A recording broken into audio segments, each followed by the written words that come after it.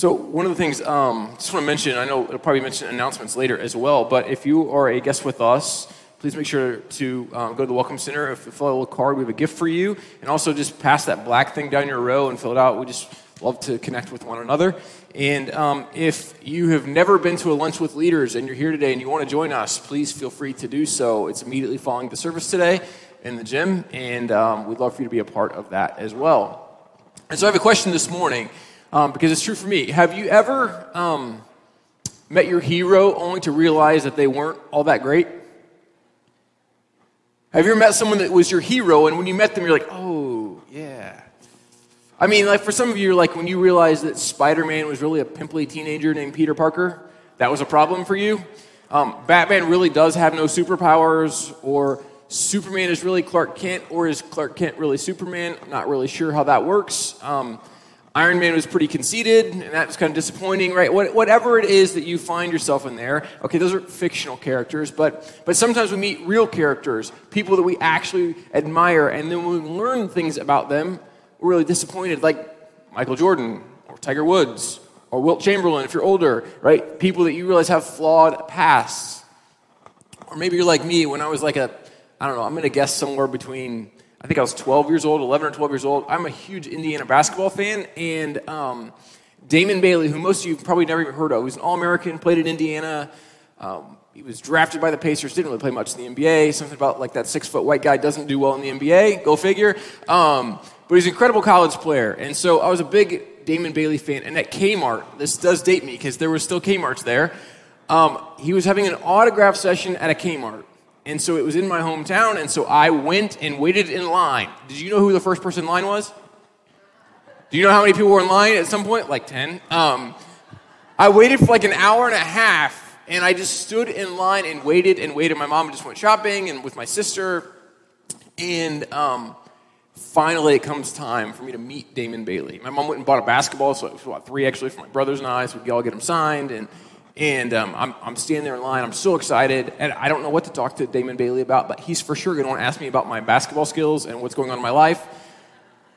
I get up there, he starts signing basketballs, and he starts talking to my sister, who's like 5 and super cute, and he only talks to my sister. I mean, he might have been a great guy. He probably is a great guy. I mean, he picked a 5-year-old little girl to talk to, but I was the one who was the fan. Or maybe it's someone spiritually who realized, I had a Sunday school teacher who eventually left his wife and kind of went off and did some stuff that wasn't great. Or maybe it was your parents, or maybe it was others, and you go, these people were kind of heroes to me. But what if the reality is that at some level, in some way, shape, or form, they still are people to be looked to and admired for certain things. But what we come to know is they're flawed heroes. They may have traits and characteristics and things they have done that really are worth emulating. They're really good things, but overall there are some things about them that are radically flawed, and so we would call them flawed heroes, people who fall far short of modeling perfection of what it looks like. And so I do want to say one thing today, this is kind of a spoiler alert, but Jesus is the only perfect model. All of us should measure ourselves in relationship to him. Not one another, not other people. It doesn't mean there aren't people we can look to that give us help, that help us become better human beings, or better mothers and fathers, husbands and wives, friends, coworkers, colleagues, whatever it might be. But there is only one person who's emulated what it means to be a perfect human. Does that mean, oh good, I can say I fell short, so what? Not so fast either, right? Like that's not okay either. But what we see throughout the scriptures, especially in the Old Testament, is we get kind of honest looks at people. It's transparent. We see who they really are, good and bad. Because so often, right, in our world, we have, like mostly function through social media, and so we all look like amazing, right? There's filters you can put on stuff to make yourself look better, right? If you're like a bodybuilder, like they spray yourself with water and change the lighting so you look more ripped. I mean, like there's all kinds of stuff you can do. It's not real. It's not honest. It's not vulnerable. And so these next several weeks, we'll be looking at just kind of flawed heroes of the scriptures, especially people from the Old Testament. And so why? Because at the end of the day, the hope is that you and I will look maybe not like the flawed heroes, but more like Jesus, but we might see that God uses people who are imperfect and still uses them for his purposes in the world, which is good news for you and I. And so maybe you'll find yourself in some of these flawed heroes. Maybe in their stories you'll go, oh, I'm not alone in this. I've been like that. But yet God still redeemed that person. It was still there for them. And so when I was a kid, we sang a weird song in church. And if you didn't grow up in church singing this weird song, good for you. Because it's a weird song. And I'm sorry for some of you made people sing this song. Let's think about this for a minute. We used to sing this song, Father Abraham had many sons, and many sons had Father Abraham. I am one of them, and so are you. So let's just praise the Lord, left foot, right hand, elbow, whatever else, right? So I have a couple things I want to pick on people for using this song in hindsight. What if you're a daughter? Father Abraham had many sons. We didn't say sons and daughters. We said Father Abraham had many sons, and you're one of them. No, she's not. Okay. And then why all the limbs? I never got all that, but that's a whole other conversation, right? But here's the reality. This story of Father Abraham, do we really know his story? And what in the world do we mean by being Abraham's sons? And do we really even want to be Abraham's sons? And so we're going to walk through Abraham's story today, and maybe you'll find yourself in the middle of his story, reading from Genesis chapter 12. The Lord had said to Abram, go from your country, your people, and your father's household to the land I will show you. I will make you into a great nation, and I will bless you. I will make your name great, and you will be a blessing. I will bless those who bless you, and whoever curses you, I will curse. And all peoples on earth will be blessed through you. So Abram went, as the Lord had told him, and Lot went with him. Abram was 75 years old when he set out from Haran. He took his wife, Sarai, his nephew, Lot, and all the possessions they had accumulated and the people they had acquired in Haran. And they set out for the land of Canaan, and they arrived there. Abram traveled through the land as far as the site of the great tree of Moreh at Shechem. At that time, the Canaanites were in the land. The Lord appeared to Abram and said, to your offspring I will give this land. So he built an altar there to the Lord, who had appeared to him. I mean, this story begins in a pretty incredible way. Here's Abram, this guy who's just a nomad, who goes from place to place, and he lives in what we would describe as a pluralistic world. Pluralistic meaning this, that they believed in many gods and many religions, probably not unlike even our world today. Like, we just believed that there were gods everywhere, and we're just going to buy into whatever religion that makes sense for us. And yet this singular God says, I am the God, the only God. In fact, there are no other gods but me, but you are someone I'm choosing to follow me. And it begins like this epic story, right? Abram goes, cool, I'm in. Let's do this. And he follows. And then God makes him this promise. It's a pretty cool promise. He says, I'm going to bless you to be a blessing to the world. I'm going to bless you to be a blessing to the world. It's pretty powerful, actually. And he goes on. It starts like this great story, right? Great hero story. Kind of like those epics. My son and I just watched all the Lord of the Rings, like those epic long movies that you try not to fall asleep in. But it is kind of this huge story is unfolding, and it looks like Abram's going to be this great guy until like the few verses later when he gets to Egypt. And he gets to Egypt, and he does something that I suppose rational men may do, but Abram's wife was attractive, and Abram offers her to Pharaoh. I don't advise this for anyone. This is a bad idea, right? Like, this doesn't go well. And so he tells his wife to tell Pharaoh, hey, tell him you're my sister. Oh, okay.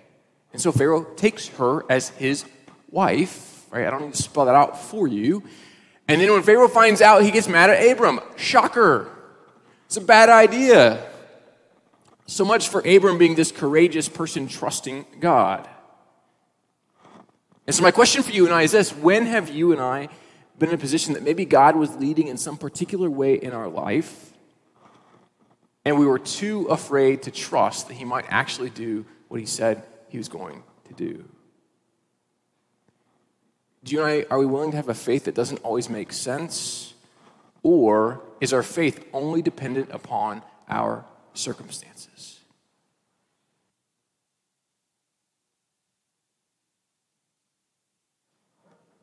So I say it this way. Is God only good when we get the blessing we want? Is God only good when the blessing is how we would describe blessing? I mean, that's kind of what we see here with Abram. Like, yeah, cool. You're going to make me great. You're going to be blessed, be a blessing to the world. Yeah, God, I don't know about this Egypt place or this Pharaoh, so I'm going to kind of make my own plans here. And then in chapter 13, we see that Abram kind of redeems himself, right? He becomes more like the hero, right? So there's a scene where he and his nephew Lot, they have all these herds and cattle and all these things, and they're just getting too big for one another, and they look out, and there's all this land and all this place. And so Abram and Lot go on this hillside, and they look out over everything they see. And Abram, because he's the uncle, he would have the right to say, hey, I'm taking all the good stuff you see right there, and you can have what's left. But Abram doesn't. He offers this kind of sacrificial view, and he says, hey, I tell you what, Lot, you pick. Do you want this area or this area? You take whichever one you want, and I'll take what's left. I'll take what's left. I know it's my right, but I don't need my right. Which one do you want first? And Lot picks, of course, the better-looking one, right? That's what happens there. And you think maybe Abram's starting to figure this out. Maybe he's starting to figure out. In fact, what we see next is Lot gets captured, and Abram sends he and his warriors. They go after, and they rescue Lot. And so there's this great scene unfolds, and Abram gets some spoils of the war and that kind of stuff, but he realizes, he's like, no, that's too much. And so he goes to Melchizedek, this priest, and he says, hey, I'm not comfortable taking what's not mine. In fact, I'm so not comfortable taking what's mine, I'm going to give you 10% of what is mine. I'm going to give you a tithe of all my stuff because I think you are a representative of God because he is this priest and king. And so he's given this stuff by Abram because he says, I want to honor God, and I think by honoring you, I'm honoring God. And so here you go. Here's a tenth of all that I have. Maybe Abram's starting to figure this thing out. He's becoming a man of honor, which is a mark of a hero. And yet, what we begin to see is maybe that's not true always, but we see this next scene unfold, and there's this conversation between Abram and God, and here's what it says. After this, the word of the Lord came to Abram in a vision. Do not be afraid, Abram. I am your shield, your very great reward. Right? By the way, did you catch? This is part of what Abram's blessing is, that he just gets to be in a relationship with God. Part of our blessing is this idea that God wants to enter into a relationship with you and I, going on. But Abram said, Sovereign Lord, what can you give me since I remain childless? And the one who will inherit my estate is an Eliezer of Damascus. And Abram said, You have given me no children, so a servant in my household will be my heir.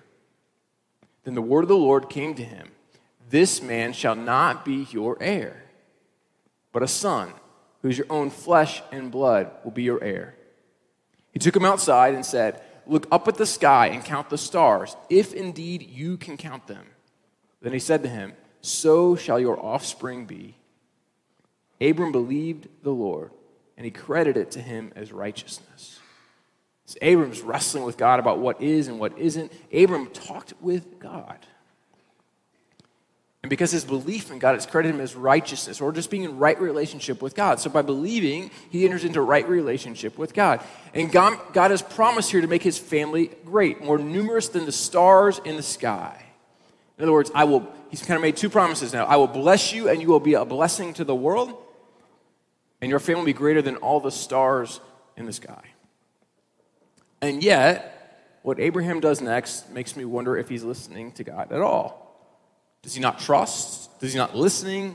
I mean, my first inclination is to think of it in terms of this, right? We all like to be blessed, but we don't always want to be a blessing. Or said differently, maybe this way. We only want to be a blessing to others in the way we would choose, not necessarily in the way God would choose. Right? I will bless you, someone else. I'll bless you, whoever you are, as long as I get to pick how it is, and if it fits in my life, and fits in my finances, and fits in what I want to do, as long as that's true, then I'll do it. But if it requires sacrifice from me or selflessness, now I don't know if I want to be a blessing anymore, because that requires some work. And maybe there's some truth to that in Abram's story, or maybe this is more likely for him and for us. He believes in God in the moment, but as time passes, as he sees God's timing is not his own, he begins to lose faith. God, I thought you were going to do this, and you haven't. I thought you promised these things, and I'm not seeing them. God, I thought you would be this way, and you're not. And so we see this play out. Have you been there before? And so Abram's wife, Sarai, is getting older, and she's like, I'm probably never going to get pregnant. This is probably not going to happen. Like, I'm an old lady now. And so she says, Abram, I've got this idea. I have this slave, Hagar. Why don't you take her as your wife, right? I mean, they use these words like, why don't you take her to bed, and she can get pregnant, and then that could be our child. Bad idea. Lots of reasons, right? I'm a husband of one wife, and that sounds like a terrible idea. Sounds like a lose-lose proposition, which we find out is a lose-lose proposition. And so Hagar gets pregnant, Sarah gets angry, she treats Hagar poorly, and then she goes to Abram and says, what am I supposed to do with this woman, this lady, this whore who's pregnant with your child? And Abram does what's the wrong thing again. Abram goes, well, she's your servant. You do with her what you want to do. So what do we learn from this? Appeasement in hard things may be easy, but it's rarely right. Appeasement in hard things may be easy, but it's rarely right. But what we see next in this story is a reminder that our past mistakes do not have to define our future. Abram encounters God again, and God offers Abram this new covenant again. This time it costs him something, and so he says to Abram, all your males will have to be circumcised. It's a way to publicly say, you are committing to me. Cost something. It's one thing for a child. This is a bunch of grown men. So then here's what we see next. Chapter 17. God also said to Abraham, right, by the way, he changed his name from Abram to Abraham, and Sarai, from Sarai to Sarah. Now I can say them easier for me. It's Abraham and Sarah, much easier than the other way. So God also said to Abraham, as for Sarai, your wife, you are no longer to call her Sarai. Her name will be Sarah. I will bless her and will surely give you a son by her. I will bless her so that she will be the mother of nations. Kings of peoples will come from her. Abraham fell face down. He laughed and said to himself, will a son be born to a man 100 years old? I think that's actually still possible, but will Sarah bear a child at the age of 90? Don't know about that one. And Abraham said to God, if only Ishmael might live under your blessing. Then God said, yes, but your wife Sarah will bear you a son, and you will call him Isaac. I will establish my covenant with him as an everlasting covenant for his descendants after him. And as for Ishmael, I have heard you. I will surely bless him. I will make him fruitful and will greatly increase his numbers. He will be the father of 12 rulers, and I will make him into a great nation. But my covenant I will establish with Isaac, whom Sarah will bear to you by this time next year. When he had finished speaking with Abraham, God went up from him. I don't know if you've picked this up, but God and Abraham have entered into a relationship with one another. There's this deep connection. It's a reminder for us that God wants to be in relationship with you and I, with us. And then we see in this story, like God says, hey, listen, I've made you a promise. I will keep my word. I always keep my word. You will be a great people, and Sarah will get pregnant. And I love that Abraham laughs, and we know that Sarah laughs too. She thinks it's funny. That's why Isaac's named Laughter. Because it's a funny story. 90-year-old women don't get pregnant. It would kill them. My grandmother is 99. I cannot imagine her having a 9-year-old. It'd be like her having my daughter. It's just not feasible, right? But this is how God works. He does what seems to be so impractical, impossible, and he makes things come true that we're going, never thought that was possible. But the other thing you notice in this story is that Abraham, because of this relationship with God, he begins to approach God with boldness. Right? The next scene in the story, we're not going to read it, but there's a story where God says, you know what, these people in Sodom, they're just a mess, and I'm done with them. I'm just done with them. I keep trying to reason with them, tell them to come to see me, but they are like beyond depraved and beyond sinful, and it is a mess, and I'm just going to kind of start over in this place. And Abraham goes to God with boldness and says, hey, God, how about we make a deal? If I find 50 people who are righteous there, if there are 50 people, you won't do that. And God goes, oh, okay, fair. Abraham goes, okay, I know I said 50. What if we make it 40? God goes, well, okay, 42. That works. And he goes, okay, I know I said 40, but what about 30? Deal. Okay, I know we're down to 30, but what about 20? He goes, okay, 20, but what about 10? The problem was there weren't 10. And God said, okay, you can get your family lots of family out of there. And so the point of this whole story is not what happens in Sodom. The point of this story is that God is gracious and long-suffering and loving. And he wants to be in a relationship in such a way that he'll redeem what seems to be broken. And he wants us to be in a relationship to question, to wrestle, to ask God with boldness for what we long for. It's a reminder of this, that if you get nothing else today, know this. God knows us and loves us. God knows us and loves us right here, right now, where you are, what you did yesterday, even this morning. God knows you and loves you in spite of you and me. But he doesn't want to leave us there. And so we see in chapter 20, we think maybe Abraham's kind of figured this stuff out. Maybe he's got it right. And we see he goes to this new land where Abimelech is the king. And he gets there and he does the same thing that he seems to always do when he's a little bit scared. He says, hey, Sarah, how about you say you're my sister again? By the way, I'm thinking this lady's like 100 years old. She must be amazing. Like, this is, the king wants a 100-year-old woman? But apparently, yes. So, I don't get it. Maybe their math is poor. I'm not sure. But Abraham offers up his wife to the king again, and then we see this scene.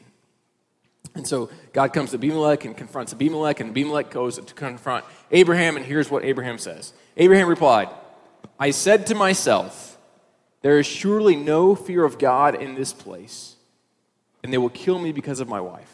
Besides, she really is my sister, the daughter of my father through not of my mother, and she became my wife. And when God had me wander from my father's household, I said to her, this is how you can show your love to me. Everywhere we go, say of me, he is my brother. Now, it's as if Abraham's he just doesn't trust God. It's as if maybe I trust God, but I'm going to hedge my bets wherever I go because God may not be the best option. There may be better options out there, and so I'm going to kind of play the middle of everything because then I'm going to be okay no matter what happens. And I feel like, aren't we often like that? We love the idea of going all in and being in relationship to God. Like, we love the idea that Jesus died for us so we can be freed from our sins and have eternal life. And we're like, that sounds amazing. And so we'll hedge our bet. We'll say a prayer one time, but we're not going to surrender everything and go all in because that's scary. So I'll hedge my bet. What's the minimum I can do to maybe be a Christian? We'll kind of do it. Just kind of. We're hedging our bet. We're like Abraham.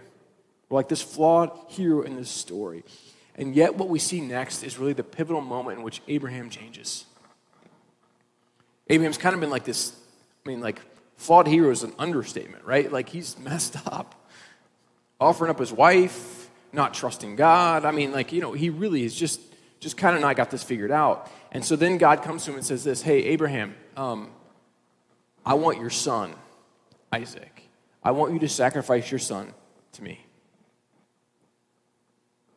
I literally have a son named Isaac, named after this particular Isaac. And I'm going, God, would you really ask that of me? Would you ask that I would sacrifice my own son? And you're like, to us it sounds so barbaric, but in the ancient world, this was a common practice. This was what the ancient gods desired. They desired you to sacrifice your own children to prove your loyalty to them as God. But this God has never shown himself to desire those kinds of things. And so Abraham agrees, and I don't know what to do with that, but Abraham begins going, and Isaac's old enough to walk and talk, and he carries this firewood for his own fire, and And Isaac asked Abraham, he says, so where's the sacrifice that we're going to give to God? And Abraham responds, God will provide. God will provide. And I don't know how this happened. In my head, I picture that Isaac being like the same age as my Isaac, is like 11. And I can't imagine tying him down to an altar of sacrifice at some level. I just can't imagine. And God says to Abraham, Abraham, stop. What are you doing? No, do not dare sacrifice that kid. And there's a ram in the thicket, right? And Abraham doesn't sacrifice his son. But the question was this: will you surrender everything to me? Abraham is a flawed hero. The one that is the father of God's people is flawed. But there are two things that keep coming up again and again that are for Abraham these massive stumbling blocks. Right? Do you know what the two things are? His fear and his family. The two things he's not willing to surrender to God are his fear and his family.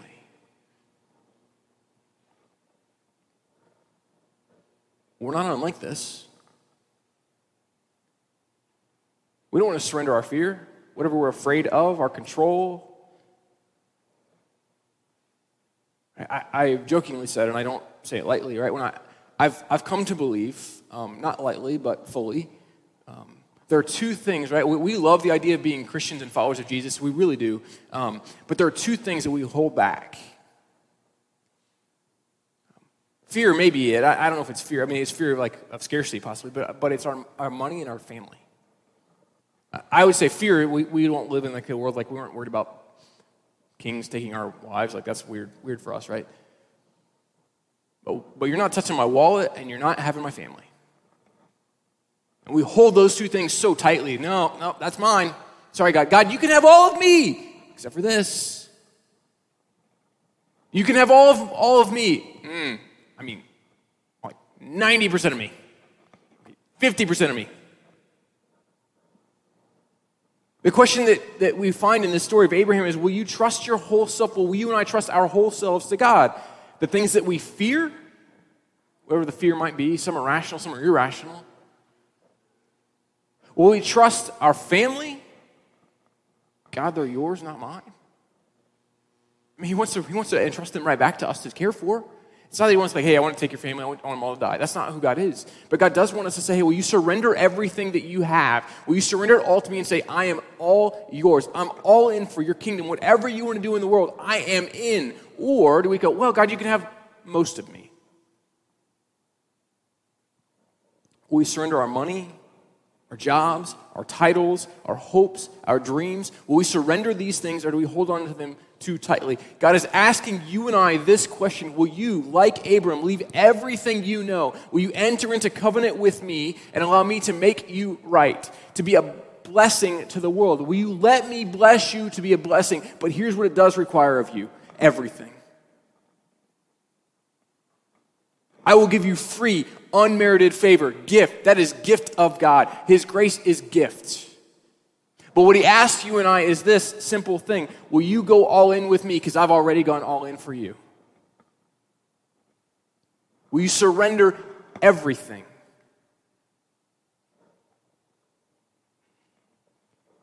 Jesus offered himself up as the ultimate sacrifice to model for us this connection that God desires to have with you and I. Abraham's story reminds us that our flaws and past don't eliminate an intimate relationship with a Father who loves us. I'm going to say that again.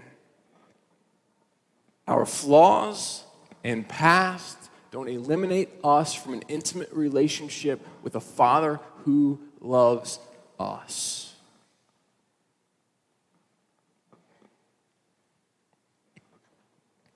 But that relationship with God will never become all that it could be. Never. If we don't surrender everything. It will never be what he desires for us. It will never be the right relationship if we don't surrender what matters most to you and I. And I want to be clear, I am not saying that is easy. But I will say this, God offers us a blessing that by that we can bless the world. We can recognize in Abraham, our story, like maybe you see some things in him where you're like, yeah, man, I totally would be afraid of that. Or I totally would be like, yeah, I'd sleep with my servant, cool. Whatever it is that the story is that you find yourself relating to in this. But God asks a singular question to you and I. Will you surrender everything? And I got to be honest with you, like I've probably said, yeah, God, I'm all in. I'll surrender everything. Multiple times in my life because I thought I surrendered it all. Only for you to realize, like, you meant that too. Okay. All right. I'll surrender that too. For some of us, right, there may be like a singular moment where you were able to let go of everything and you just did it. But for some of you, your story is probably more like mine, where it's like every once in a while God reminds you, hey, you said you'd give me all that, right? We had this conversation. You wanted to enter a covenant with me. You wanted to be blessed by me and be a blessing to the world. You said yes. You believe Jesus died for you so that you could be forgiven, so you could know salvation. And yet, you're holding on to this, whatever this is. So this morning, I have a pretty simple question for you to answer. It's a question I try to answer as well. It's a question that before you get here this morning, I usually pray because I want to make sure I've already answered this question before you all walk in this room. It's a question you and I have to all answer. Will you surrender everything? Will you trust everything to God? Will you trust that God's love is so sufficient for you that your life can be radically changed? Will you trust everything to God so that you don't have to be living the way you have been living? Will you trust everything to God so that when we say, I surrender everything, that we believe God is redeeming and restoring and making all things new, that He is also making you and I new? Will you trust that somehow your past does not have to define your present or your future? Will you trust that if you surrender everything, that God's gift of salvation, this promise to Abraham that you will be blessed to be a blessing, will recognize that's for you and I, His kids as well? But just like the story of Abraham, until we're willing to say, hey, it's going to cost me something and I'll let it all go because I trust that your gift is more than good enough. That is the invitation for you and I.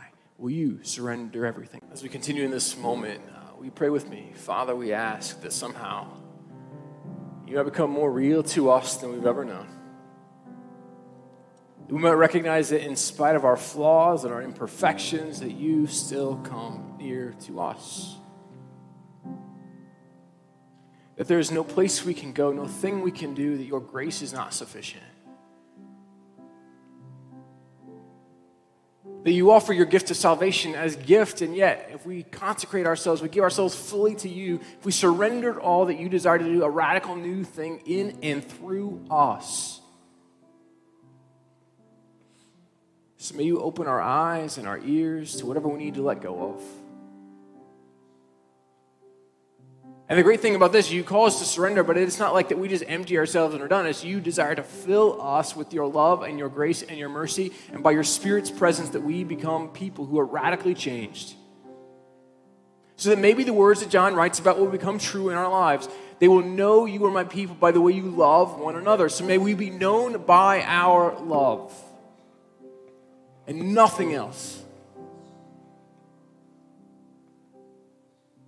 Father, we ask that you help us to know we are people who may not have earned your grace, but we can receive it for free. There's no hoops we have to jump through. Your Son already did that. And may we be a people who are fully surrendered to you. May it impact how we live and work. May it impact our homes and our jobs and our neighborhoods. May we be the school that we're a part of. May we be a new voice in those places. And may we trust that your goodness is real.